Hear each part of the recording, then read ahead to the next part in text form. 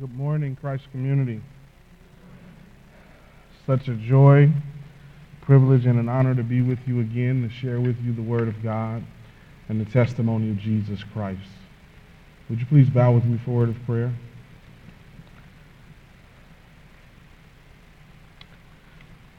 God of majesty and God of mercy, Lord, we give honor, glory, and praise to your awesome and holy name. We thank you for another undeserved privilege to worship you in spirit and in truth. Today, God, I pray that through the preaching of your word, you would inform, inspire, impact, and therefore improve the lives of we, your people, to the end that you and you alone would get the glory. This we pray in Jesus' name. Amen. Well, bless the Lord, O my soul, and all that is within me, bless his holy name. Allow me to begin by saying thank you again to you, the leadership, and the members of this great fellowship of faith, for extending the invitation and allowing me to come and once again share with you in worship and in word. As you all have heard, I am a new dad. Been a father a little less than 48 hours. And so I'm excited, but you have to please pray for me and excuse me if I preach with a divided heart today. I'm so glad to be here with you, but most of my heart is about 20 miles away at the Elmhurst Hospital in Naperville. Would you please take your copy of God's Word and stand with me and turn to Philippians chapter 2. Begin reading at verse 5. That's my phone.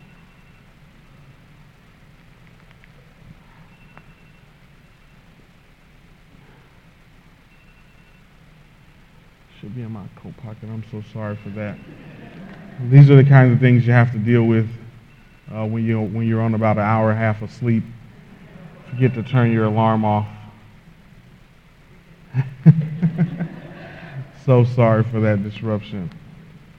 Philippians chapter 2, begin the reading at verse 5 through verse 11. Brothers and sisters, before I begin reading, I want to remind you that this is the Word of God.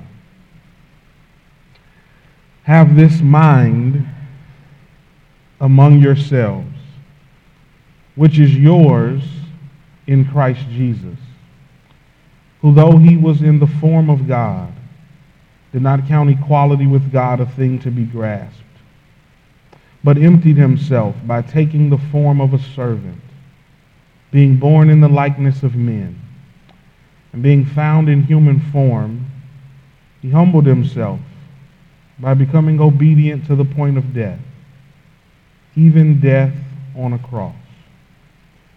Therefore God has highly exalted him and bestowed on him the name that is above every name, so that at the name of Jesus every knee should bow, in heaven and on earth and under the earth, and every tongue confess that Jesus Christ is Lord, to the glory of God the Father. I want to share a message today entitled, How Low Can You Go? How low can you go? You may be seated in the presence of our God. F.B. Meyer said, I used to think that God's gifts were on shelves one above the other, and that the taller we grew in Christian maturity, the easier we could reach them. He went on to say, I now find that God's gifts are on shelves, one beneath the other. So it's not a question of growing taller. but of stooping lower. In other words, giving our best to God and receiving the best gifts from God is not about how high you can reach, but how low you can go. This idea of humility is the Apostle Paul's concern in our passage. Philippians is a joy-filled thank you letter written from prison by Paul to celebrate the church's concern for him and to challenge the church as a gospel-centered fellowship. In verses 1 through 4 of this chapter, he challenged the church to strive for unity through practicing humility. Paul flows out of the exhortation to strive for humility into an example of what humility looks like. This text that I've read is regarded by many as an early Christian hymn. And in these beautifully poetic lines, Paul praises and proclaims Jesus as the greatest model of the unifying power of humility. This early gospel hymn contains an on-time word for us today, because pride and self-promotion are on parade in great measure these days. We live in a selfie-saturated, brand-building culture. But I believe that most of the disagreements we have in the church, and even in our personal relationships, can be spoken to from this passage. The way forward into healing from everything that could possibly separate us, whether it's denominationalism or classism or sexism or racism, whether it's ethnicity or economic, spiritual or social, the way forward is asking and answering the question of humility. Pursuing Christian unity is really a spiritual game of limbo. The question is, how low can you go? Paul writes this song then not just to inspire our worship, but for it to impact our walk. If you have your Bible open, you'll see that this song, this hymn, divides into two stanzas. The first is in verses 6 through 8 that describes Christ's humiliation. The second is in verses 9 through 11, which describes Christ's exaltation. And here's the text message for today. Christ's example proves that if we lower ourselves for the sake of unity, God will lift us for the sake of his glory. I believe I'll tell you that again. If you don't get anything else from the message today, that's the sermon in a sentence. Christ's example proves that if we lower ourselves for unity, God will lift us for his glory. Question is, what does lowering yourself for the sake of unity look like? First of all, lowering yourself for the sake of unity means you must imitate Christ's humiliation. Imitate Christ's humiliation. Paul begins verse 5 with the command. He says, "Let this mind be in you." This is the same word he used back in verse 2 when he said, "Complete my joy by being of the same mind, having the same love, being in full accord and of one mind.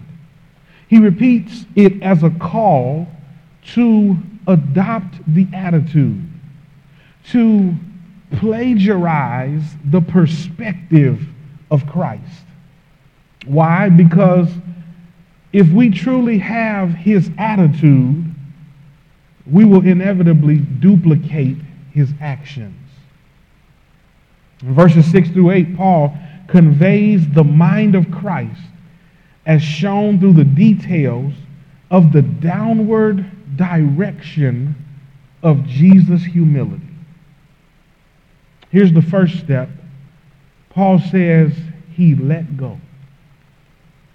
Even though he existed in the form of God, which means he shared the essential nature of God with the Father and the Spirit.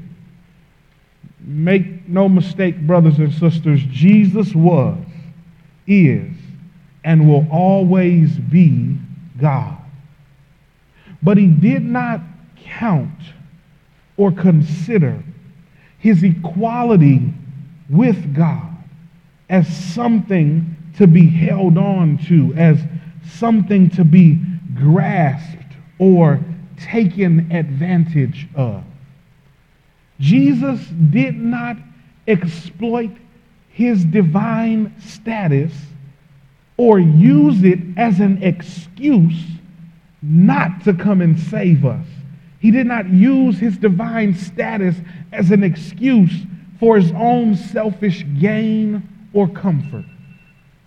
Everything that he had a right to and had enjoyed for all eternity, because he is God, for our sake, he let it go. Notice the second step. Paul says not only did he let go, he gave up. Verse 7, he emptied himself. The Greek term behind this statement for centuries has been a source of great debate in the church, but I believe sometimes we can clear up confusion if we just keep reading the passage. Because Paul tells us what it looked like in the rest of the verse. He said he's emptied himself, and he did so by taking on the form of a servant. Do you notice the play on words? He went from being in the form of God to taking on the form of a servant. This is an echo of the suffering servant songs in the book of Isaiah. Give you a bit of homework. You ought to read them when you get a chance this week, especially during this season in preparation for Easter and resurrection. The songs in Isaiah prophetically previewed the person and work of God's unique servant. Jesus came as the fulfillment of what was foretold by Isaiah. And in Matthew 20 and 28, Jesus gives us his personal mission statement. He says, the Son of Man did not come to be served, but to serve and to give his life as a ransom for many. Not only did he take on the essential nature of a servant, but he was born in the likeness of men. You know, if you had seen Jesus during his earthly life, you wouldn't have picked him out of a crowd. At least not based on how he looked. Because he was in the likeness of men, there was nothing physically impressive about him. He looked like every other man. That's what Isaiah says in one of these songs. In Isaiah 53 and 2, he says, he had no form or majesty that we should look at him, and no beauty that we would desire him. Notice the last step. Not only did he let go and give up, but he laid down. Verse 8 says he humbled himself. He completely submitted to the will of the Father. by becoming obedient to the point of death. Yes, it's true that obedience is better than sacrifice. Oh, but for Jesus, obedience was sacrifice. His unconditional obedience ended in his death. And even more astounding is the fact that it was death on a cross. Crucifixion was simultaneously the most humiliating and the most painful way to die in the ancient world.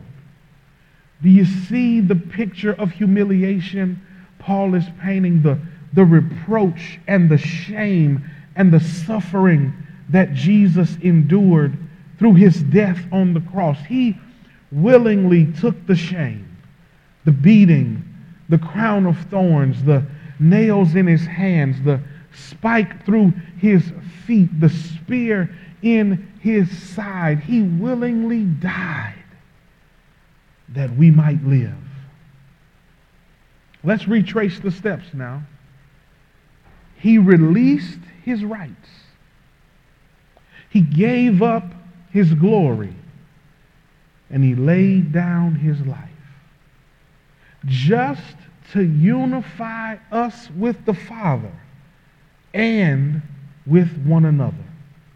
Here's the point Paul is making, and I don't want you to miss it in the midst of all of this lofty explanation of his humiliation. Here it is. If the Lord Jesus himself went through all of that for us, how low can you go? Paul is using Christ's example to challenge this church to humble themselves for the sake of unity. And this, I believe, brothers and sisters, is what God is saying to us today. Humility is not one size fits all, because we are all tempted to be lifted up in pride in different ways.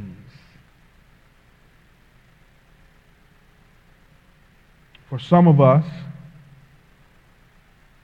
it's about letting go of our right to be angry and offended by everything. For some of us, maybe it looks like abandoning our personal sense of superiority. For others, it may look like going the extra mile when you feel unappreciated or taken advantage of, and every one of your instincts says, protect yourself, preserve yourself. And God is saying, humble yourself.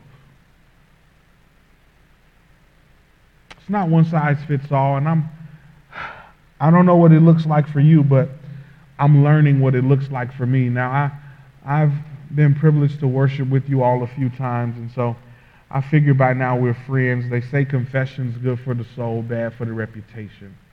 But I know you all won't judge me. You'll pray for me. But I'm learning what humility looks like for me. And sometimes it looks like listening and not speaking. I speak as a matter of purpose and calling. It's also what I do for a living. And to my own shame, I pride myself on being right. And I'll tell you this, the very worst thing you can do is agree with me when I'm right. But I'm growing to the place where I'd rather win people than win arguments. Read a quote the other week that floored me. I'll share it with you and move on. Ezra Taft Benson said this: pride is concerned with who is right. Humility is concerned with what is right. May God help us to humble ourselves in pursuit of what is right. To abandon the things in our lives that are feeding our pride, starving humility, and leaving our souls thirsty for unity. If you've convinced yourself today that you're already humble enough, I'm not talking to your neighbor, I'm talking to you. God's word for you today is lower. Lowering yourself means imitating Christ's humiliation. There's one more part of the song. Secondly, lowering yourself for the sake of unity means you will participate in Christ's exaltation. The shift in stanzas is marked by a big word in verse 9. It's therefore. Everything that follows is a consequence of Christ's humility. In these last verses, Paul celebrates the reality, the recognition, and the result of Christ's exaltation. Notice the reality of Christ's exaltation. Verse 9, God has highly exalted him. This extremely high exaltation is in direct contrast to his extremely low humiliation. And as proof of the Father's approval and acceptance of his sacrifice, the Lord Jesus Christ was lifted in response to his own lowering. In humiliation, remember, he let go. He gave up and he laid down. But here in exaltation, he got up, he went back, and he sat down. He got up means he was exalted over death in resurrection. He went back, exalted over the earth in ascension. He sat down, exalted over the universe in enthronement. Not only has the Father highly exalted him, he has given him the name that is above every name. I need to tell you, this name is not Jesus. There were hundreds, maybe thousands of men named Jesus in the ancient world, which is just the Greek equivalent of the Hebrew name Joshua. No, this name above every name is not Jesus. The name above every name is the name Lord. This is evidence of the Father restoring to Jesus everything he let go, gave up, and laid down. In response to his faithfulness, the Father favored Jesus by bestowing on him the highest title or greatest name, which is Lord, in all the universe. Also, notice the recognition of his exaltation. Paul pictures a future day when in universal unison, all of creation will recognize Jesus' exaltation. Paul has already referenced that day back in chapter 1, verse 6, when he said, "He who has begun a good work in you will perform it until the day of Jesus Christ." On the same day he receives recognition, we will be perfected in him. Oh, what a day of rejoicing that will be. That day, at the name of Jesus, knees will bow and tongues will confess. Here, Paul is quoting another one of those servant songs from Isaiah 45:23, in which the Lord declares himself to be Israel's one and only Savior. Paul takes that and applies it to Jesus, declaring that one day there will be universal kneeling and universal confessing in response to his unique lordship. And since he was given the name that's above every name, then every knee will bow that's not his, and every tongue will confess that's not his. 3 worlds will declare him Lord: heaven above, earth beneath, and even hell below. Don't miss the unity that will result from his humility. I got to tell you today, brothers and sisters, it doesn't get any more unified than every knee and every tongue. Oh, what an encouragement this is in the midst of a world filled with divisions. Please hear me today, brothers and sisters. Every knee, every white knee, every black knee, every Asian knee, every Hispanic knee, every tongue, every Christian tongue, and even those that reject him, every Muslim tongue, every Hindu tongue, every Buddhist tongue, every Ukrainian tongue, every Russian tongue, every knee will bow and every tongue will confess that Jesus Christ is King of kings and Lord of lords. Notice finally the result of his exaltation in the B part of verse 11.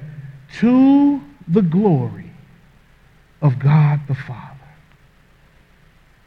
You know, everything Jesus did was to fulfill the will of the Father. John 6:38, he said, "For I have come down from heaven, not to do my own will, but to do the will of him who sent me." The same way every step of his humiliation was the will of the Father, every aspect of his exaltation will bring glory to the Father. Hear me today. Unity that glorifies God is the fruit of humility. This shows us, brothers and sisters, the relational and missional nature of Christ's humility. Most of all, the point is that it must be a model for our own humility. This second stanza shows us that if we adopt the attitude of Jesus and lower ourselves, the Father will lift us the same way he lifted him. No, don't get me wrong. You won't receive a name that's above every name. No knees will bow to you and no tongues are going to confess about you. But Paul is saying somehow God will use you if you just humble yourself as a unifying instrument to point people to Jesus and therefore bring glory to him. I know this is a counter-cultural concept. We often reject humility because rather than lowering, shaming, and minimizing ourselves, we live in a world that constantly tells us to lift, to honor, and to maximize ourselves. Everything we hear, everything we read, everything we watch tells us that lowering ourselves for others is a waste of time. Oh, but Christ is proof that if we lower ourselves, God will lift us. If you let it go, God will give it back. If you give it up, God will pour it out. And if you lay it down, God will raise it up. If we follow Christ's example, it will all be worth it in the end. That's what Paul is saying. Every tear we cry, every sleepless night, every time we turn the other cheek, you will look back at the end and see that it was all worth it just to participate in the beauty, the majesty, harmony, and glory of it all. Anyone here ever been to a symphony orchestra? If you have,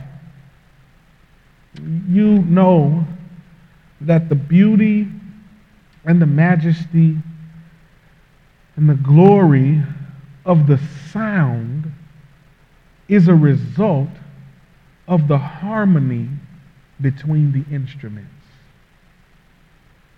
An admirer once asked Leonard Bernstein, who's a celebrated and world-renowned, award-winning orchestra conductor. They asked, "What is the hardest instrument to play?" To which he quickly replied, "Second fiddle." He said, "I can always get plenty of first violinists, but to find one who plays second violin or second horn or second flute with as much enthusiasm is a real problem." And yet, he said, if no one plays second, there is no harmony. Brothers and sisters, if Jesus hadn't willingly accepted the assignment to play second fiddle, there would be no harmony between us and God. And if we won't accept that same assignment and willingly play second fiddle, there will be no harmony in our lives and no harmony in the church. Oh, but if we do, the beauty, the majesty, and the glory will all be worth it. But without imitation, there can be no participation. Without humiliation, there can be no exaltation. No shame, no gain. No cross, no crown. No suffering, no glory. So how low can you go? Donald Gray Barnhouse said, and I'm done, love that goes upward is worship. Love that goes outward is affection. But love that stoops is grace. Jesus graciously stooped to love us in all our imperfections so that we might graciously stoop to love others in theirs. His stooping grace should lead to our outward affection for each other and our upward worship of Him. There's a hymn that I love that says, "May the mind of Christ my Savior live in me from day to day, by His love and power controlling all I do and say. May the Word of God dwell richly in my heart from hour to hour. so that all may see I triumph only through his power. Brothers and sisters, if you lower yourself for unity, God will lift you for his glory. How low can you go? Let's pray. Father, we thank you for your word today. And we thank you for this beautiful passage that traces the steps of the Lord Jesus and retells the story of the gospel in poetic form. Thank you, God, that Jesus came from heaven to earth, from earth to the cross, from the cross to the grave, and then from the grave to the sky. Father, would you help us to take a good look in the mirror and examine ourselves, to see where pride is keeping us from unity.